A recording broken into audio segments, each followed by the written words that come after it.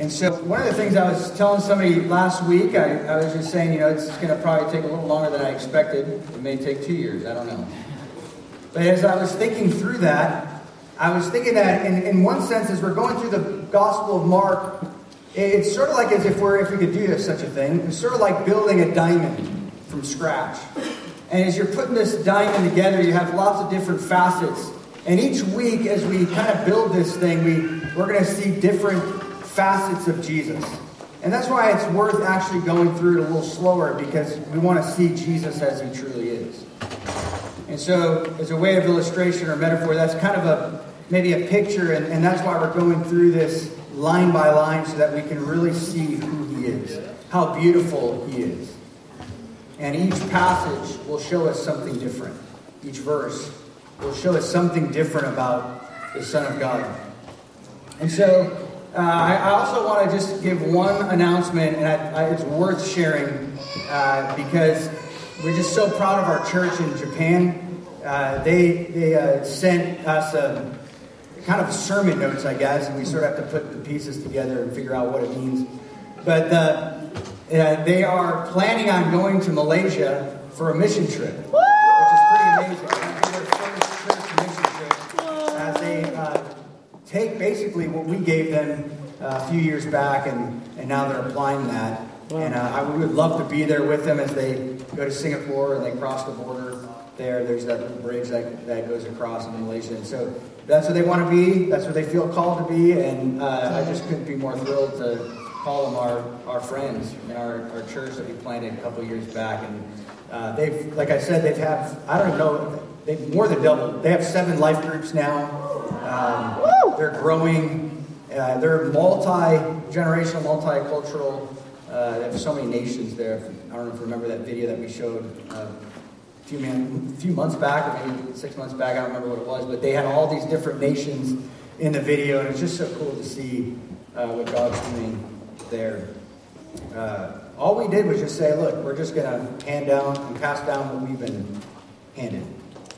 Right? There's nothing special. It's not like we did anything special or unique. We just said, look, Lord, you've given us this amazing treasure. We got to give it away to somebody. And that really is the nature of church, disciple-making church. And so can't wait to get back overseas, get back at it. I know you can't wait either. We're praying through where we should go and what we should do. But right now we plan on saying, well, San Francisco seems to be right, the next step. It's a very international city, especially an Asian city, specifically a lot of unreached groups there. And so start saving your money and putting that away and believing that our whole church can be able to go again on mission together. And believing for 200 people to go. And we're just shy of that. In the last 2 mission trips, we took 180 to D.C. and to Miami. So, you ready to go? Yeah. Let's get into this. This will be really relevant and helpful for you guys as you're sitting around the dinner table for Thanksgiving. Stuff your face with turkey. Is anybody that doesn't like turkey around here? Yeah? It's like I can take it or leave it, But why don't you go ahead and turn your Bibles to Mark chapter 2. We're going to start with verse 18. We're going to go to 22. It's short. But last week we talked about Jesus saying something like this. He said, "It is not those who are healthy who need a physician or a doctor, but those who are sick. I did not come to call the righteous, but sinners." He was actually perfectly comfortable sitting with sinners around the dinner table. Somebody last week just told me that after this message, they got to experience that. They got to be around the dinner table, so to speak.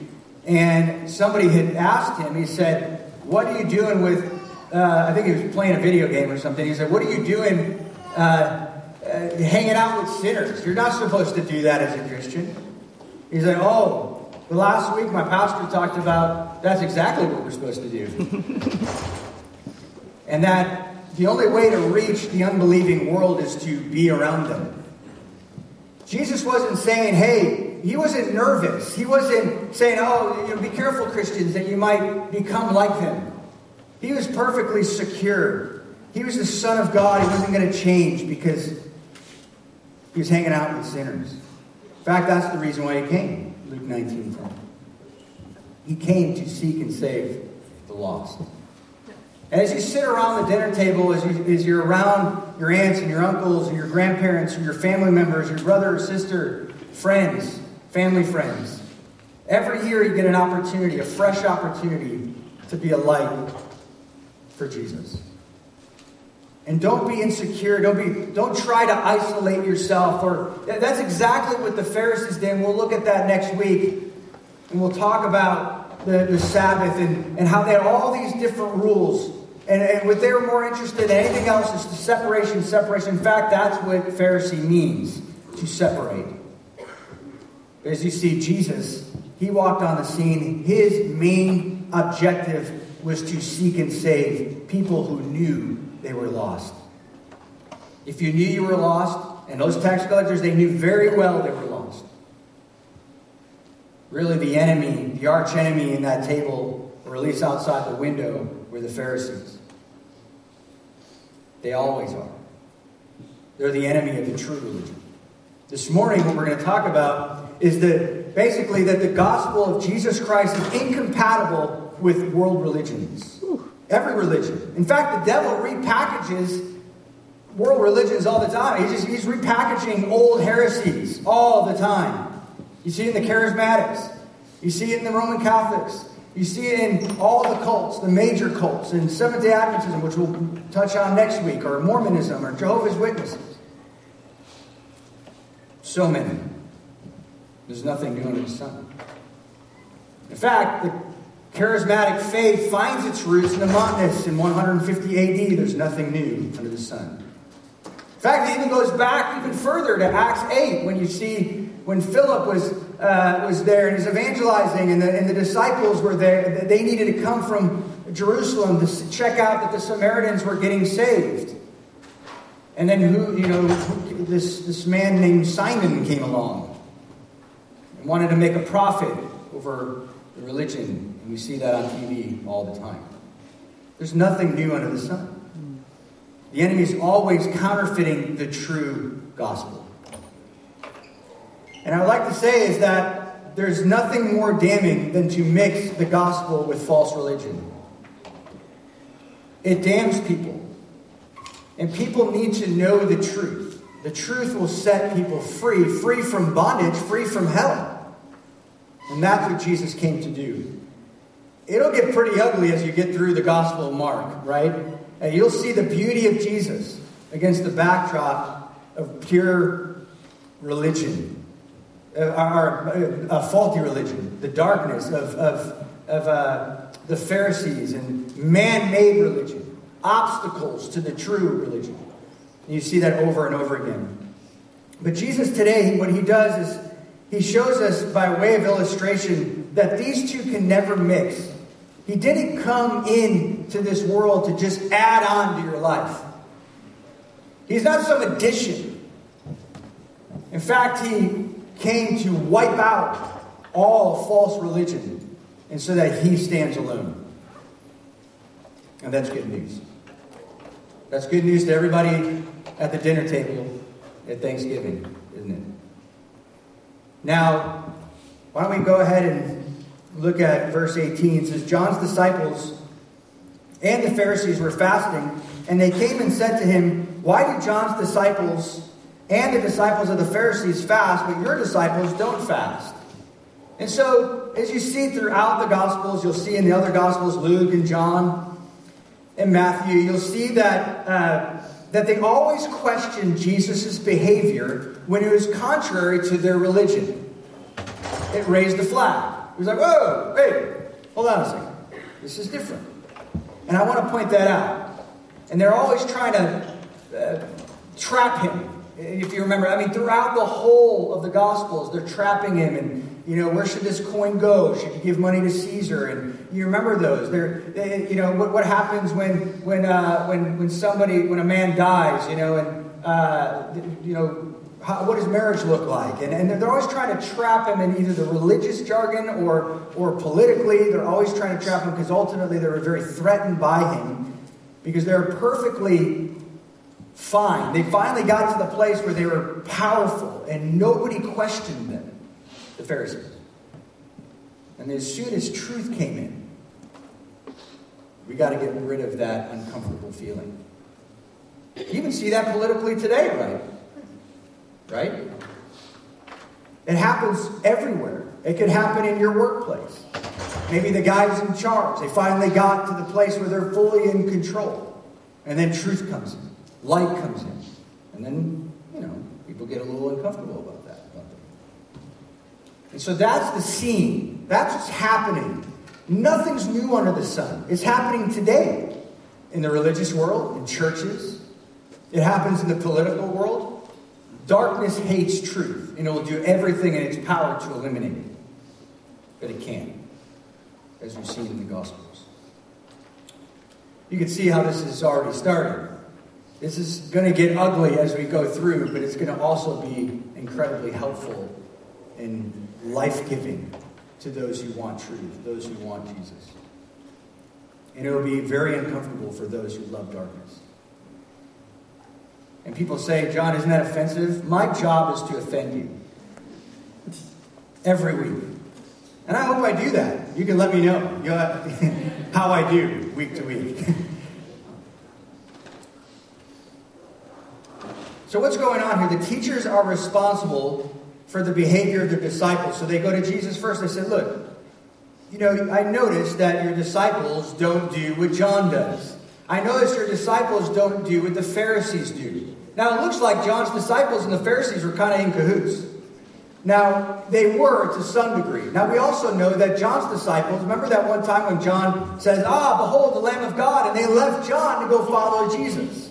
Well, not every one of John's followers became followers of Jesus. Some of them said, okay, well, I'll become a follower of a Pharisee. I want to join their ranks. We all know that legalism has its benefits, doesn't it? It makes people feel good. It makes people feel righteous and holy. When they see somebody, if they made up a man-made rule, if you make up a man-made rule in your own home or whatever, or your workplace, if people don't obey that particular rule, it makes you feel good because you're obeying it. All right? So legalism has its benefits. It really does. We'll talk more about that next week as we get into it more. But the concern was with Jesus. Look, you're responsible for your people. You're not being a very good rabbi, are you? No, you're not. We need to do something about that. Let me help you out a little bit. You need to fast. Jesus, interestingly, he doesn't say this, but he understands the law. And I want to just say this, that legalists will always tap on to the law. They will always add to. It's always about addition. It's always about more. They want to add to the burden of the people because it keeps them in control. Keeps the people down. Right? That's why you see in the book of Acts, it just got out of hand. What are we going to do with these people? It's just getting out of control. It's getting out of hand. Because you're disrupting the normalcy, the things that I built. The things that I made, religion says, doesn't it?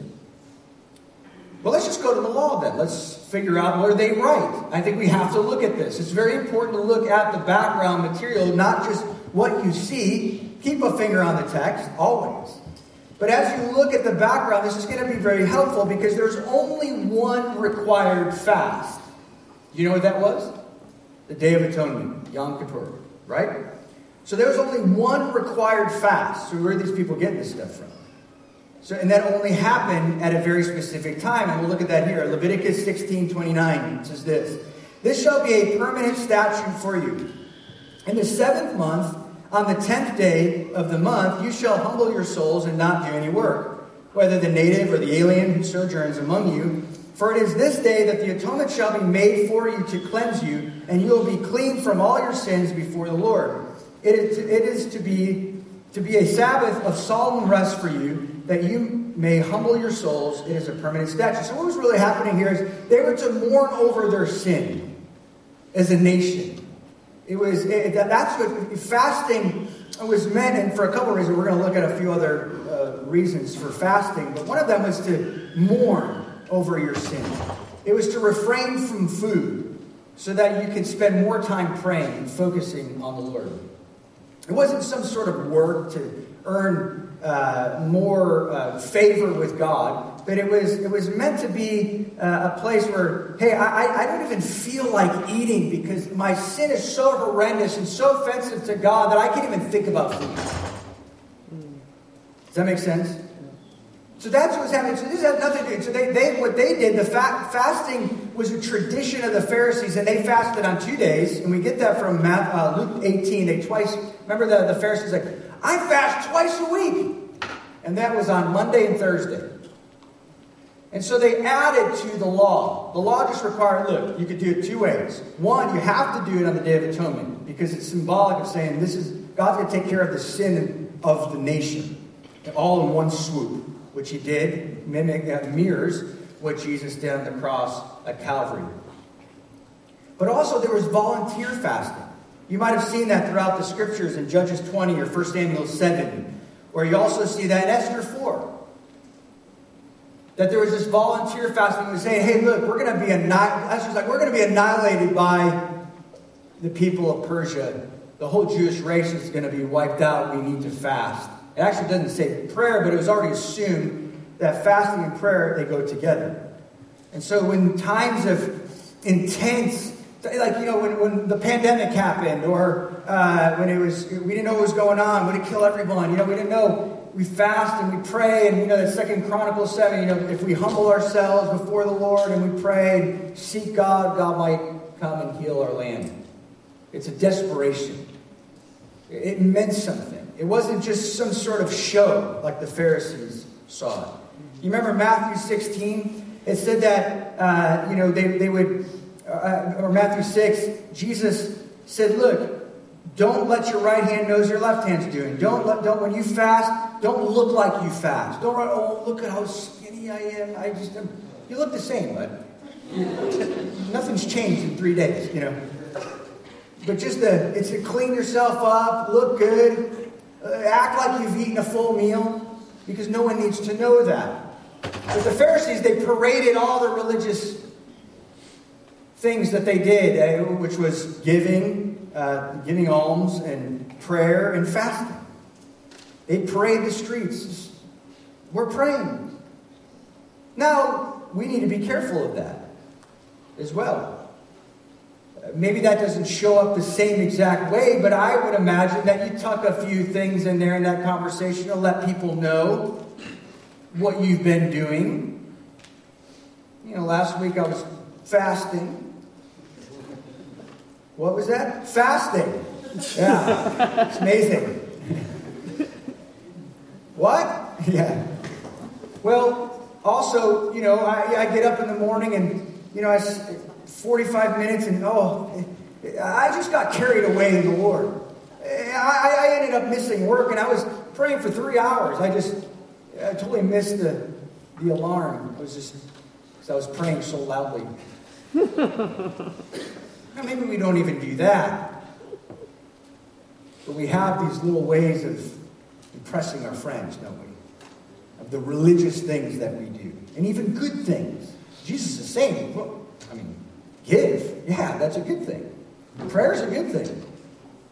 Fasting is a good thing. It's appropriate. In fact, even today, as we fast, there are times when I have fasted voluntarily, but God initiated the fast.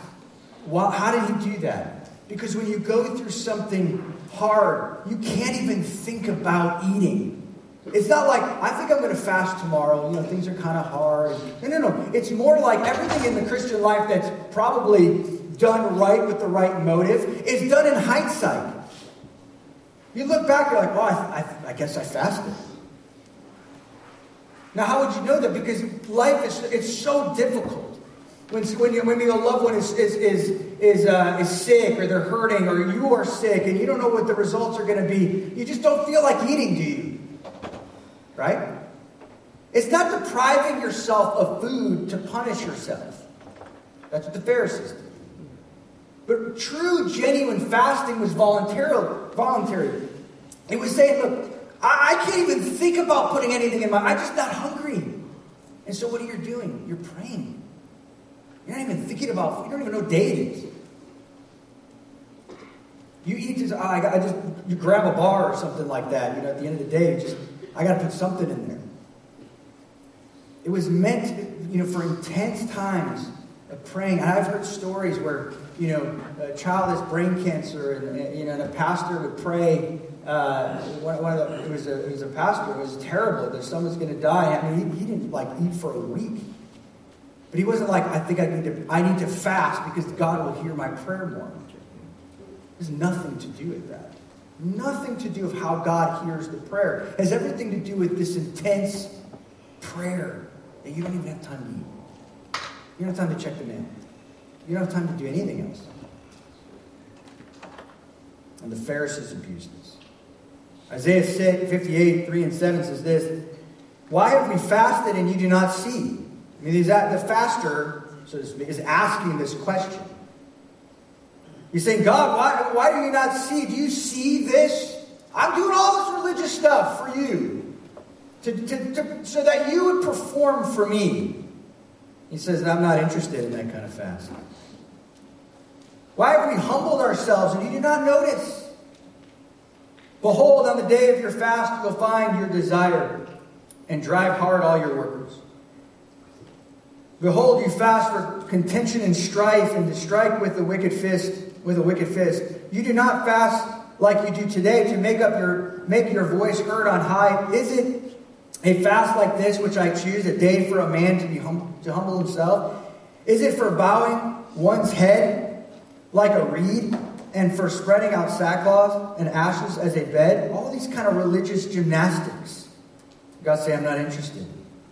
Will you call this fast even an acceptable day of the Lord, or to the Lord? Is this not the fast which I choose to loosen the bonds of weakness, to undo the bands of the yoke, and to let the oppressed go free, and break every yoke? Is it not to divide your bread with the hungry? It's to do good. Bring the homeless poor to your house, into your house. When you see the naked, to cover them. He's not interested in just religious acts, gymnastics. He's not interested in those things. Stop doing those things. As if it's somehow going to bring you closer to God, or to have him perform a little bit more quicker for you. That will end up in disappointment, won't it? He's saying, look, you're better off not fasting from food, but to do good things for people. To do good things. To have what? Compassion. That's what this passage is all about this morning. The Pharisees missed it. They totally missed it. And in the next passage, we'll see again and again and again that Jesus desires compassion, not sacrifice. He's not interested in your sacrifices. So then we move on. Verse 19. And Jesus said to them, while the bridegroom is with them, the attendants of the bridegroom cannot fast, can they? So long as they have the bridegroom with them, they cannot fast. But the days will come when the bridegroom is taken away from them, and they will fast in that day. And so, while Yom Kippur, or the Day of Atonement, was about mourning and fasting and being sorry for your sin, weddings are for celebration. We've done so many weddings as a church. And Israelite weddings were not this 20 to 30 minute quick, fast ceremony. Pronouncing husband and wife, you're done. And then let's get to the food. 2 hours later, everyone goes home. No, these guys, they celebrated for a week. So that's what we need to do.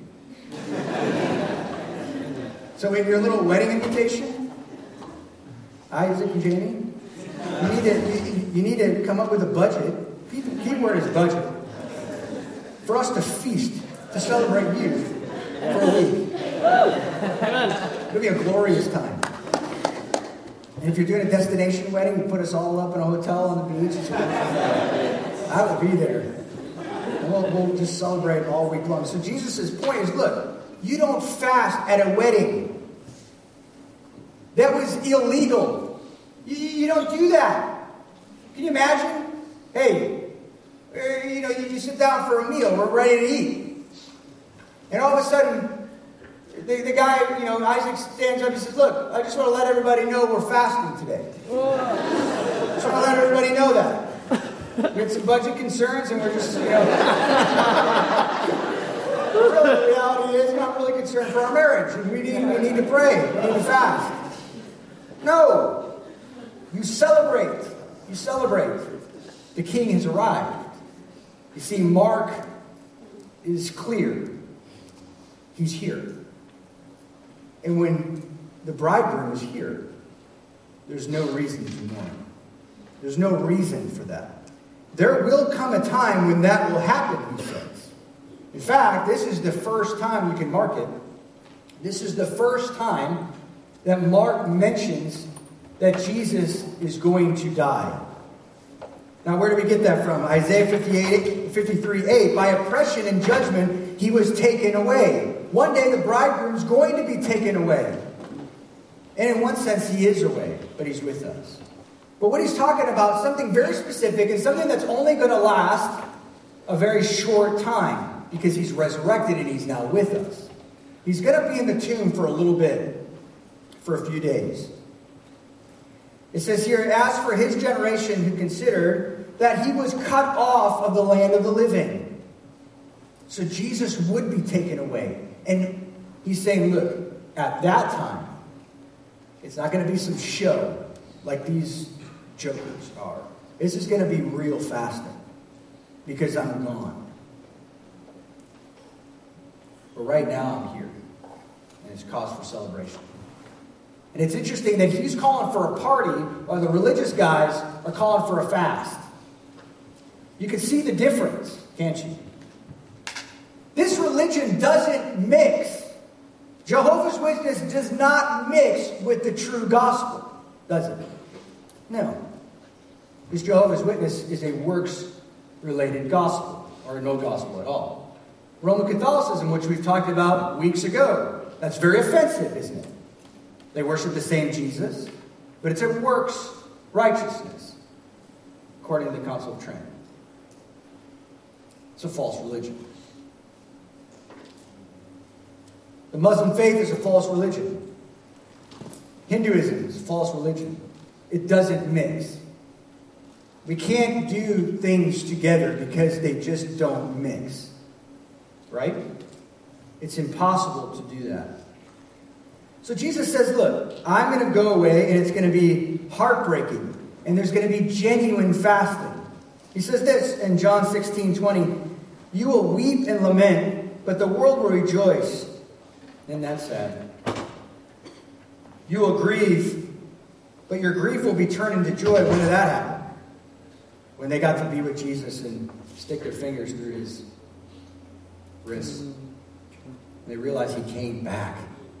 Remember when Peter, he just jumped into the water. He said, the Lord's here. You know what I love about this is the word of God is true, isn't it? He said this before Peter jumped in the water. Your grief will be turned into joy. Whenever a woman is in labor, she has pain because her hour has come. But when she gives birth to the child, she no longer remembers the anguish because of the joy that child has been born into the world. It's short-lived. And you're going to fast. There's a time to fast. But this is a wedding celebration. And these guys want us to fast, or we're celebrating. And what are we celebrating? Just a few verses before, they're at a party, physically, celebrating who? Levi. Matthew. That he was lost, and now he's found. That's cause for celebration. But I will see you again, and your heart will rejoice, and no one will take your joy away from you. No one. Don't let anyone ever take the joy of the Lord away from you. The true joy of the Lord. Not some short-lived joy in sin. Sin is pleasurable right for a moment, and then it leads to what? Death. But true joy. True, real joy. That is a wonderful thing. And people have that. And there's always a religious phony that always comes around to try to ruin that joy. Whether at the workplace, at the dinner table with family, whatever. Why are you laughing? Why are you always so happy? You ever get that? What's wrong with you? Are you ever sad? Yeah, I am. I mean, when things go wrong. But also there's this thing called joy that has nothing to do with circumstantial happiness. And that is given to us by the power of the Holy Spirit. That so no matter what happens in our life, we can choose joy. And that comes from the gospel. That comes by grace. Jesus is clear.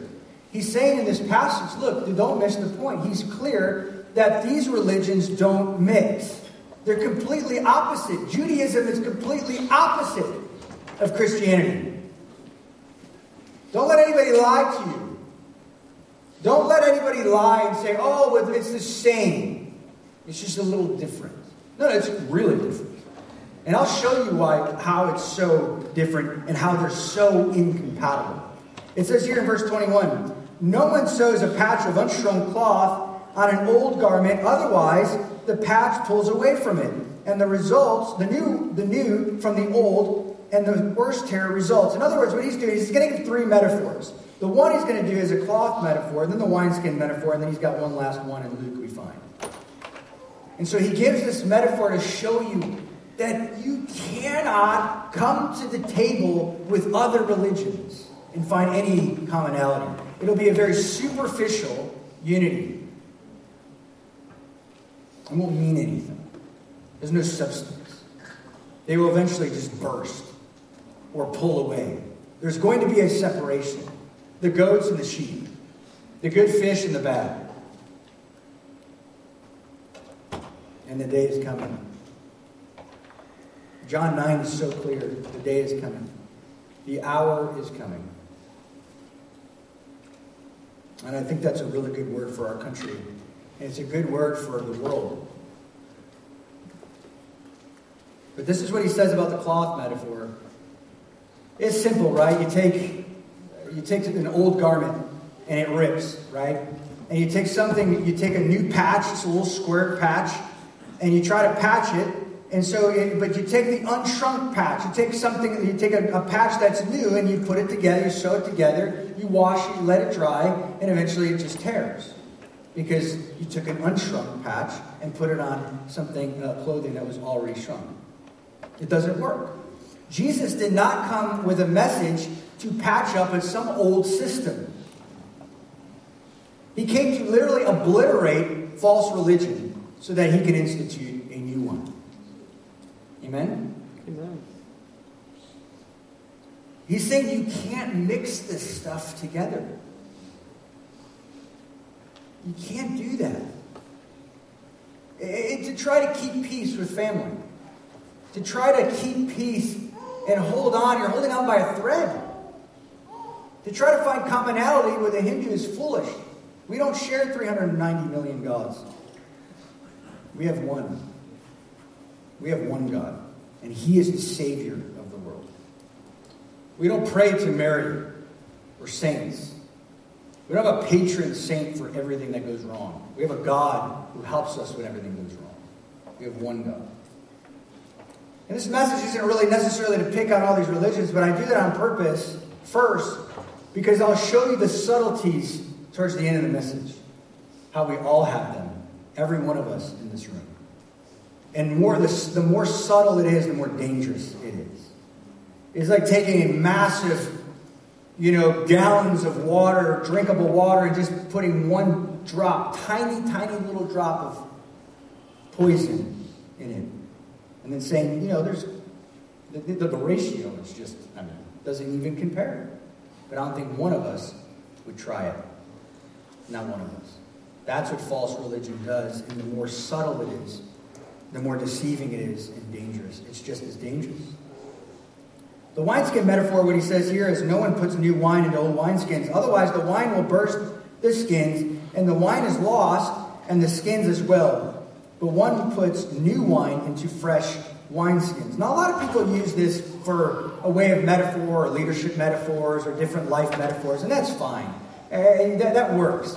But Jesus, in this context, in the context of him calling sinners to repentance, being the physician who calls people that know they're in sin to repentance, he sees Levi, he calls him, he brings him home, he goes to a party, he celebrates that there's new life, and people are giving him a hard time. And he says, look, the reason why these guys are giving me a hard time is because simply they have another religion. That's his point. He's giving it by way of illustration. And so back in Joshua 9, 4 and 13, wine was stored in containers made from animal skin, specifically goat skin. And so what would happen is they take the goat skin, it's kind of gross, they turn it inside out, and they cut near the legs and near the neck, and the neck was the part of the spout where it pours out, and they tie the legs, or they tie the skins at the bottom. And then basically they would put, as a new wineskin, they put wine in there.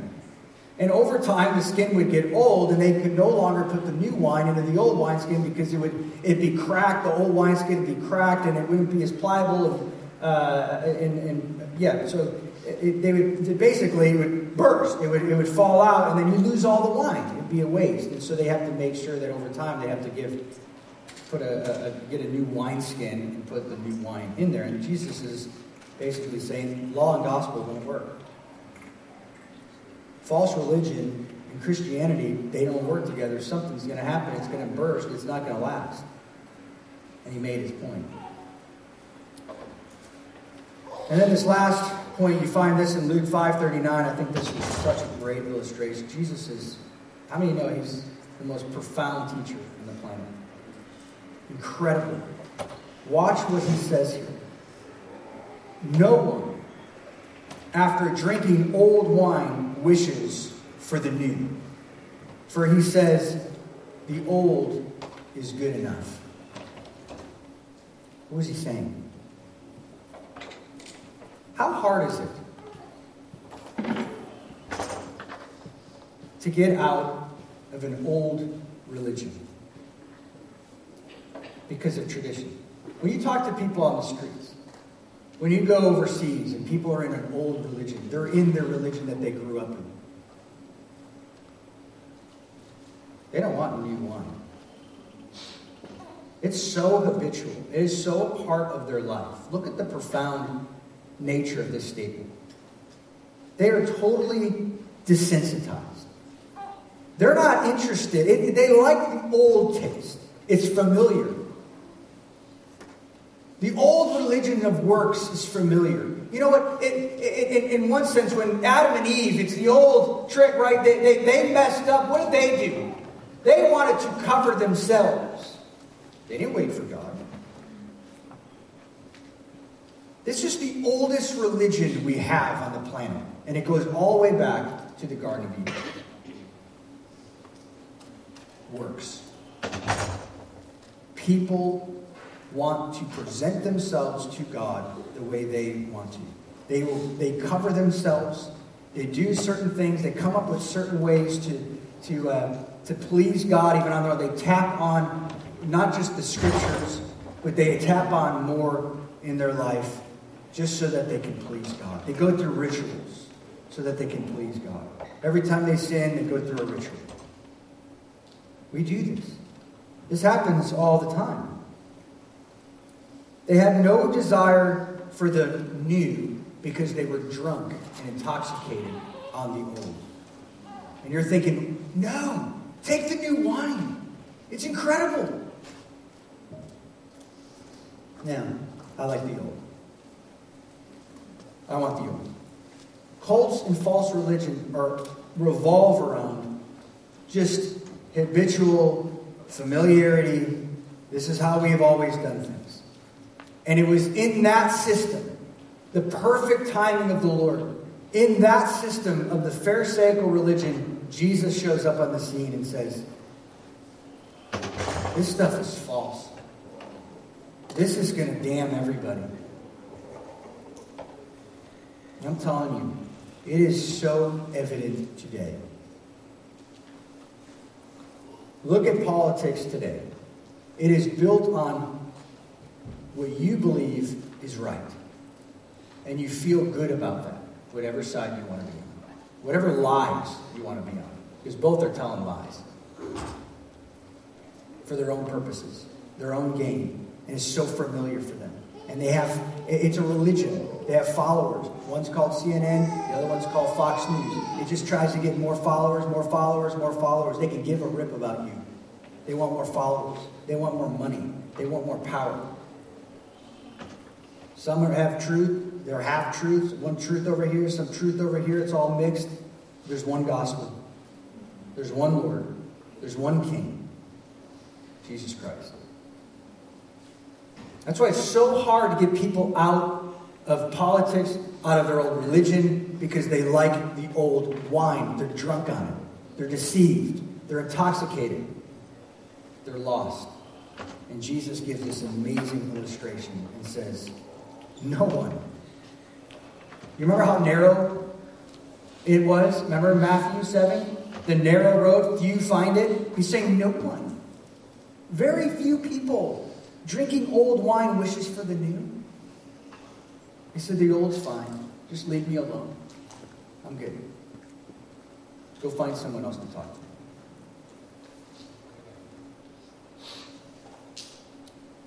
The whole point of this passage is just to show you the exclusivity of the gospel, that you can't build with other religions. You can't mix Christianity with false religion. It's impossible.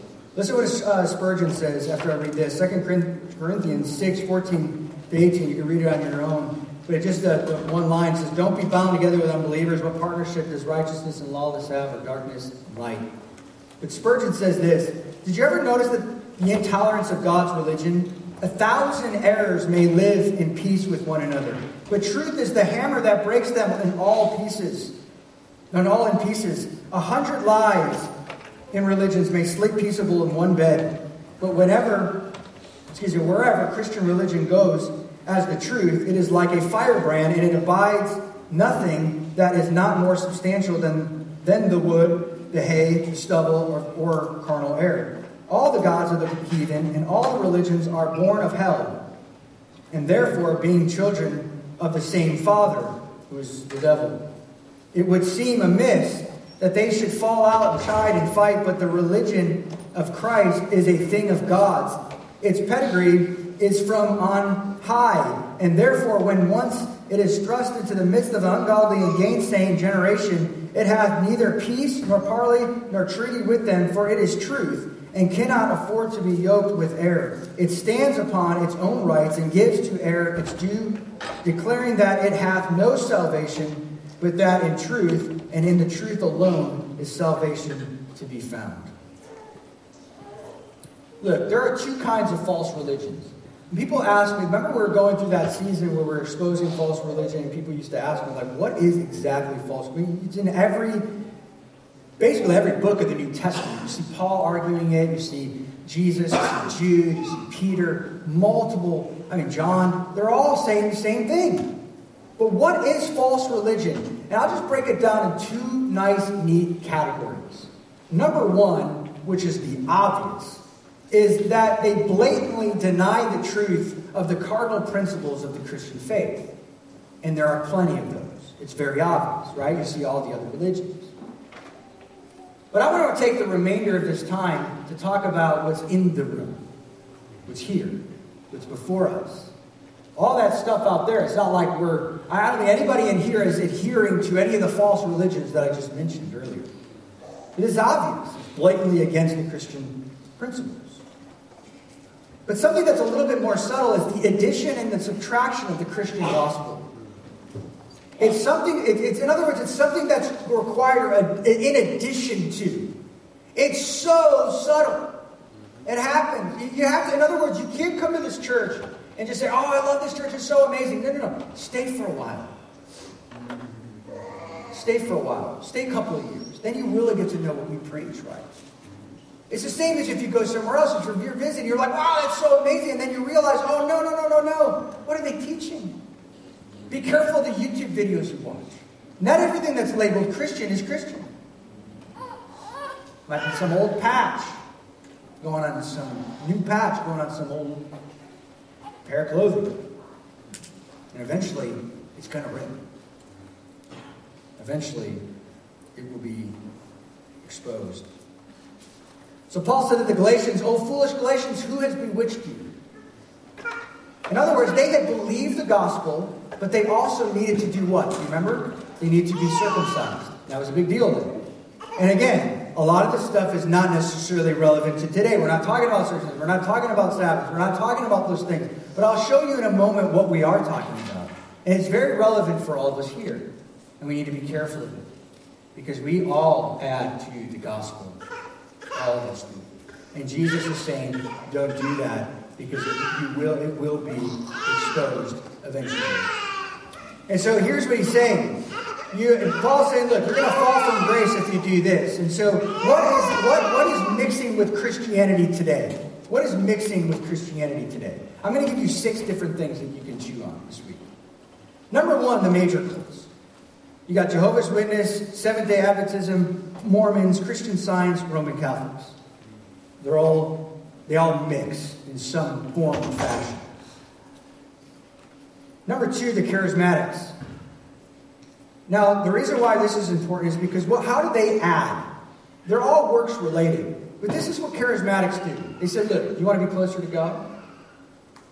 You got to speak in tongues. If you want to have more of an experience, if you want to be closer to God, you want to feel like you're in with the Lord, you got to do these things. You can't be satisfied with being sick. You got to have more faith. How many times have you heard that? You know, the reason why people are suffering, or the reason why, you know, you're dealing with this, or you have this problem, or your kid is sick, or whatever that is because there's got to be some sin in your life, or you have a lack of faith. So you need to up it. You need to fast. This happens on a weekly basis. I hear this junk. I hear this stuff all the time. From other people telling me that their family members are telling them, hey, look, you need to fast and pray more. That's why this is happening in your life. You are adding to the gospel of grace when you do stuff like that.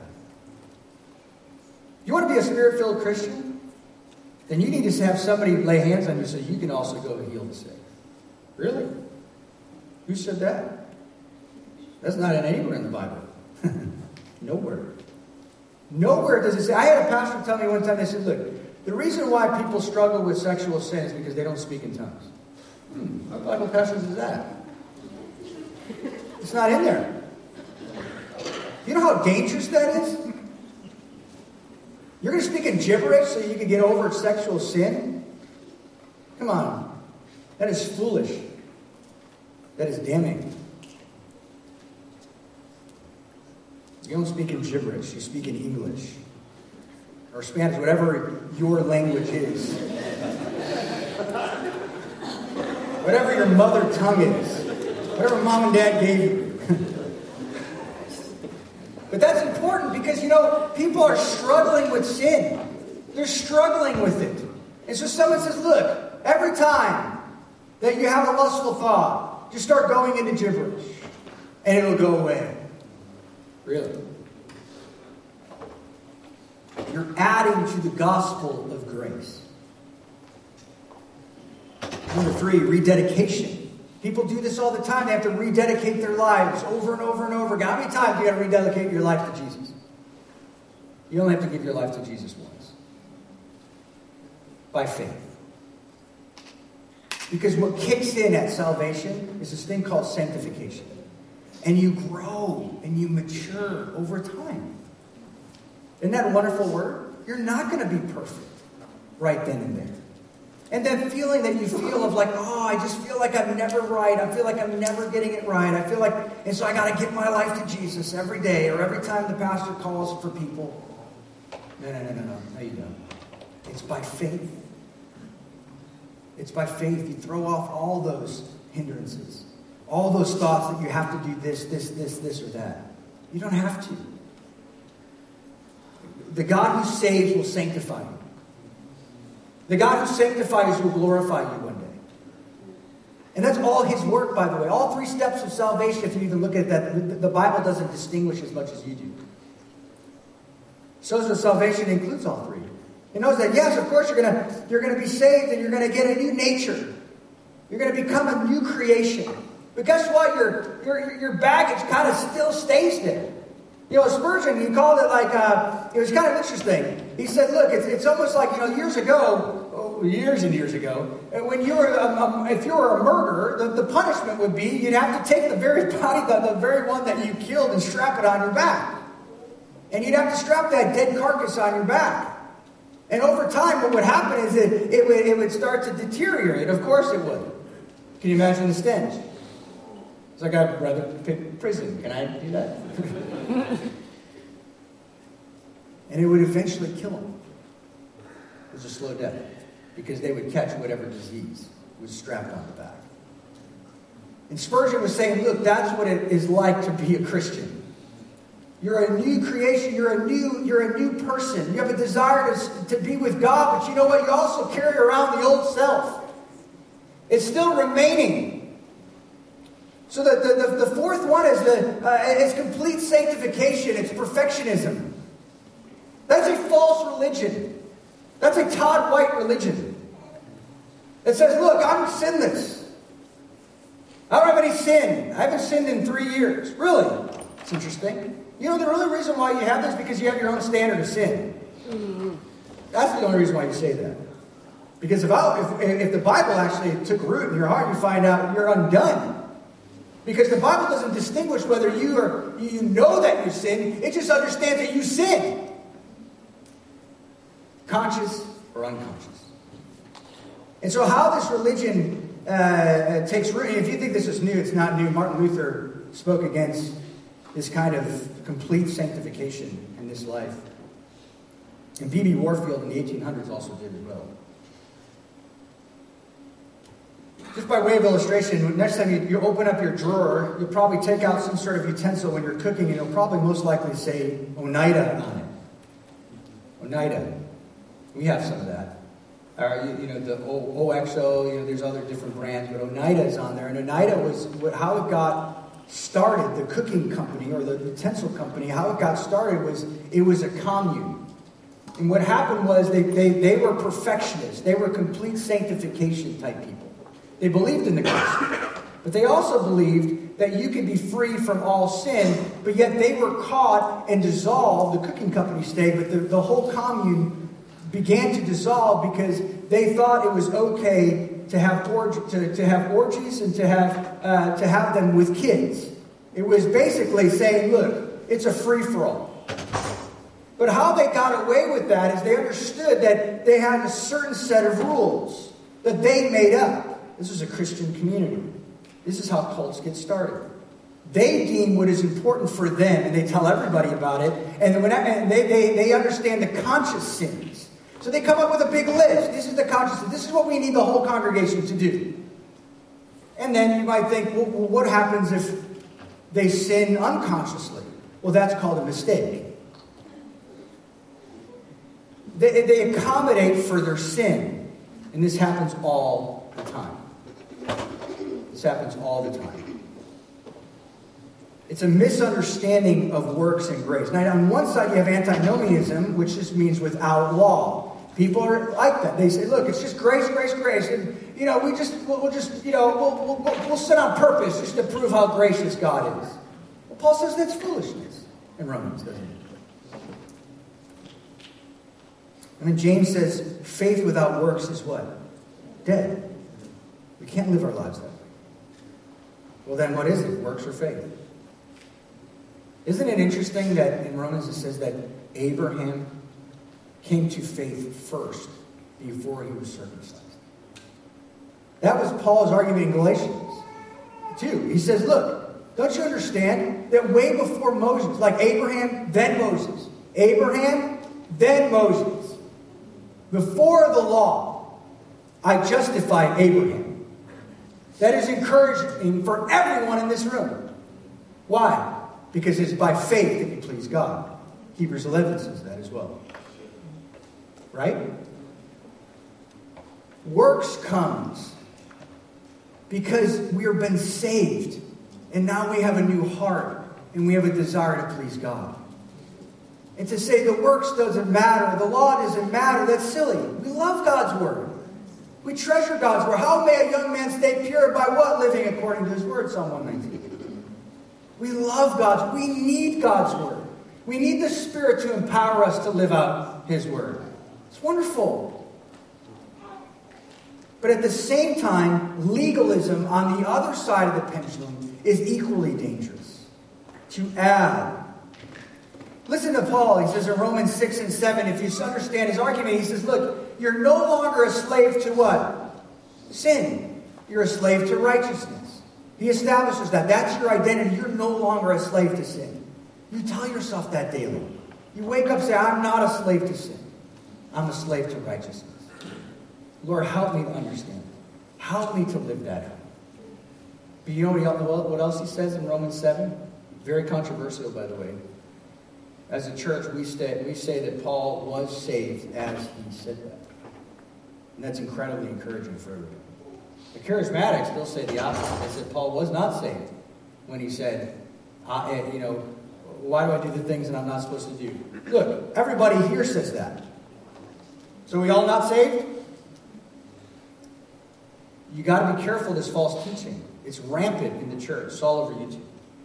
Understand, Romans 7 is talking about a believer. Because at the very end it says, who's going to actually deliver me from this awful back and forth conversation in my head? God will. He will. He's going to glorify you one day, and you'll never have that conversation ever again. And isn't it interesting? The closer you get to God, the more miserable you are. Think about that. Think about what I just said. Let me prove that. When Paul says something like this, oh, wretched sinner that I am, who's going to deliver me from this body of death? I mean, I'm so sick of sin. Tired of it. He says, I'm the chief of sinners. When's the last time you admitted that in a life group? Oh, I struggle. I'm such a sinner. I hate it. But listen what he says listen what he says here though. In 2 Corinthians 1:12. He says, I come before you with a clean conscience. How can he say both? How can he do that? How does he do that? How does he in one sense say, I have a clean conscience, before I have a clean conscience?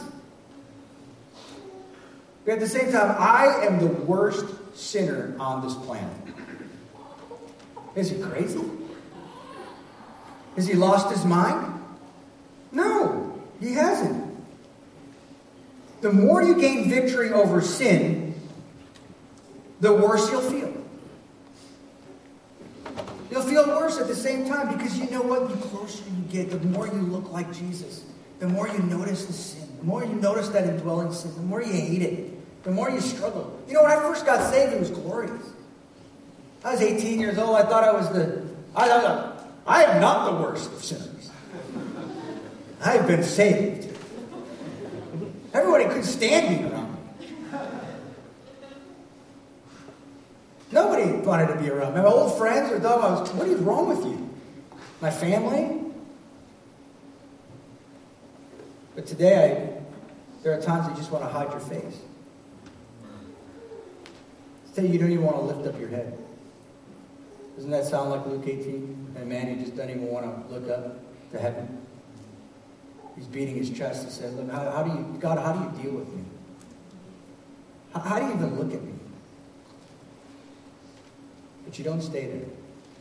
Because Romans 8, as we said, the spirit of bondage is to stay in this place of slavery and fear God as a sinner.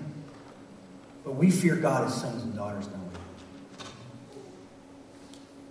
We're not running away from God because he's about to zap us. We understand that he could zap us. But we're his. And we run to Abba Father. And that is the spirit of adoption. That you are in the orphanage. And he did come and waltz his way in there. And he did pay the redemption price by his blood to get you out of it, to rescue you. And you always will be an adopted son. You always will be. Or daughter. And that's a wonderful thing that we can look at him and say, Abba Father. And not be afraid of him like that. There's a good fear of the Lord and there's a bad fear of the Lord. We don't have to be afraid of him. When you notice that in your own time with the Lord, you're like, you're just flinching. If I went up to my kid and just put my arm around, I mean, they probably do because I tickle them to death, but stop. But if they're always because they're always, going to get a crack, or something like that. No, that's not a father. I was growing up in Italian, my grandma, you want a crack? No, I don't want a crack. It's like, what is wrong with you, Grandma? You're scaring me. But that's not how God deals with us. He's already paid the price. Now, if you're an unbeliever, you want to run. And you can't run, the Bible says. You can't run. But as a believer, we stand. We say, look, I know that I'm a sinner. I know the depths of my sin. But yet you look on Christ as you look at me. And I'm with you. And you'll never leave me nor forsake me. But then I have this sense of fear, a good fear of saying, I don't want to dishonor you because of your love for me. Because you came down and you sacrificed for someone like me. Why would I want to sin? But then you do, though, anyways. Because you have that remaining carcass, that flesh that constantly makes its way up. And you have to do battle. But don't believe the lies that you can be perfect on this earth. You're going to drive yourself absolutely crazy. Amen? All right. Let me read this one quote by the doctor, Martin Lloyd-Jones. I love this man. It was written 60 years ago.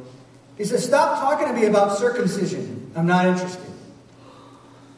Stop talking to me about observers of the seventh day or any particular sect.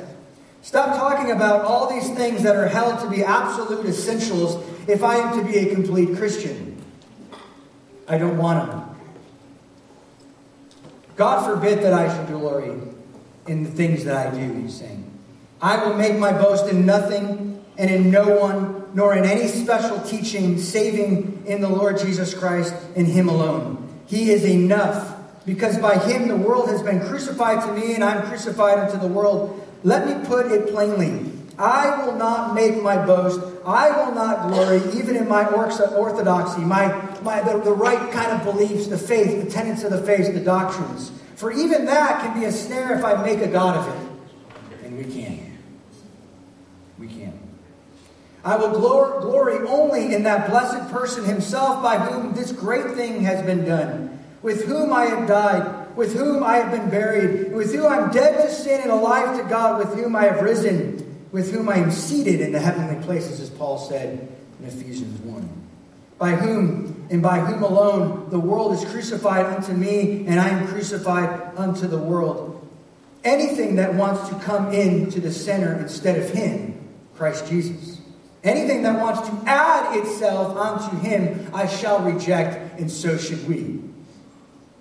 Knowing the apostolic message concerning Jesus Christ in all its directness, its simplicity, and its glory, God forbid that any one of us should add anything to it.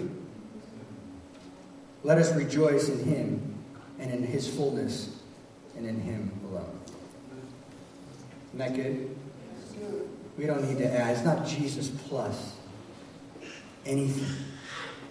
We don't need to add anything. And you know what? That's incredibly offensive to our theology of works and to our religion of works. And when we add those two together, what you make is a pretty miserable Christian, and it will fall apart, as Jesus illustrated. Let us get rid of the old. Let us get rid of everything that is old, that old system where we have to patch up ourselves to make us right with God. Or add anything else, even in our church, just adding little things, little subtleties to our Christianity or relationship with God that will destroy you. And not only that, but it will destroy this church. And God is saying that it's Jesus plus nothing equals life. Father, thank you so much for this incredible gospel, and that you are showing us again and again by way of illustrations and pleading with us and trying to tell us in different ways through the message, through the gospel, and through this scripture, that it's you and you alone. And God, I pray that we would trust you, that we give our lives fully to you and not add anything else, not a tradition, not something from the past that even someone told us that might have been helpful for a little bit. You know, psychology works just a little bit. But it doesn't last. It doesn't last. Father, I pray that we would be a people that have true faith in Christ alone. That we even enjoy saying that, even out loud, in Christ alone. Alone, as the Reformer said. In Scripture alone. By faith alone. In Christ alone. By grace alone. For God's glory alone. And if it's us plus you, then you get no glory. You only get partial glory. And what we know from the Scriptures, Lord, you don't share your glory with anybody. So, Father, give us that faith and trust that it is good for you to receive all the glory and for us to sit back in our chairs knowing you've done it all. You've done it all. And may that set people free this morning. May it set people free from this frantic, quiet time life. This anxiety, this pressure. And to hear you say, come all who are weary. Weary of what? Not physical labor, but from the burden of false religion. Religion that we've made up even in our minds to please you. The little things that we've done to build ourselves up in front of you and in front of others. But rather, level us again by the beautiful gospel. Let us trust you, not by our works at all, but by your perfect work, your perfect sacrifice on the cross. We cling to the cross, we run to the cross again. We thank you for being obedient unto death so that we might be free. And as we take communion this morning, let us remember that. And if you need to confess some sin to the Lord, please do that now. And don't take the communion, the bread, which is symbolic of his body that was broken for you, and the wine, or in this case the grape juice, is symbolic of his blood that was shed for you. Please don't take that in an unworthy manner. The only way you can take that in an unworthy manner is to be flippant about it. As he said in 1 Corinthians 10, there was many who were sick and dead because they took it in an unworthy manner. May that not be found of us, but may we take this in a worthy manner. And the only way we do that is by thankfulness and by his grace. Knowing that what a wonderful, amazing symbol that is what he's done for us. His body was shredded and broken and beaten. There was hardly anything left of him on a Roman crucifixion, on a cross. And that he came down from that cross because someone took him down to give him a proper burial and then put him in a tomb. And everyone thought he was just going to hang out there forever. But he proved everyone wrong. He fulfilled those comments back in the Gospels that he said 3 days later I will come back. And he did that. He is a God we can trust because he's a God who fulfills his promise in his word every page of Scripture. And he came back from the dead. And because of that, he says in John 11, he says something so interesting. He says, I am the resurrection and the life.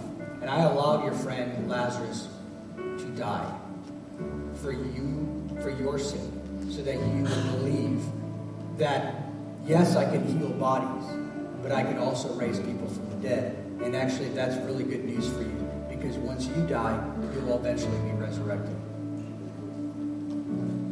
And that's good news for everybody. That we have absolute hope, no matter what tragic thing happens in our life, and there will be many. There will be many in this room. We cannot go the next 40 years without tragedy. But one thing I know is that we will have resurrected bodies and we'll see each other. Kids that we lose through miscarriage, kids that are dead before the age of accountability, we'll eventually see them in heaven. God takes care of them.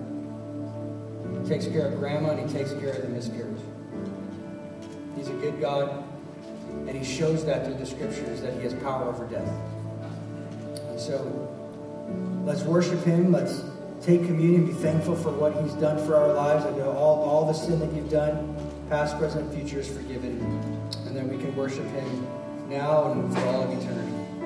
All right, so what I want you guys to do is you guys come from this section and this section and just make your way up. Come this way, make your way up, grab the bread, dip it in the wine, and then move to the center aisle back to your seat. Sound good? And then they'll worship. We'll worship while that happens. All right? Have a great week, guys. Enjoy Thanksgiving and share this amazing message of the gospel with your family and friends.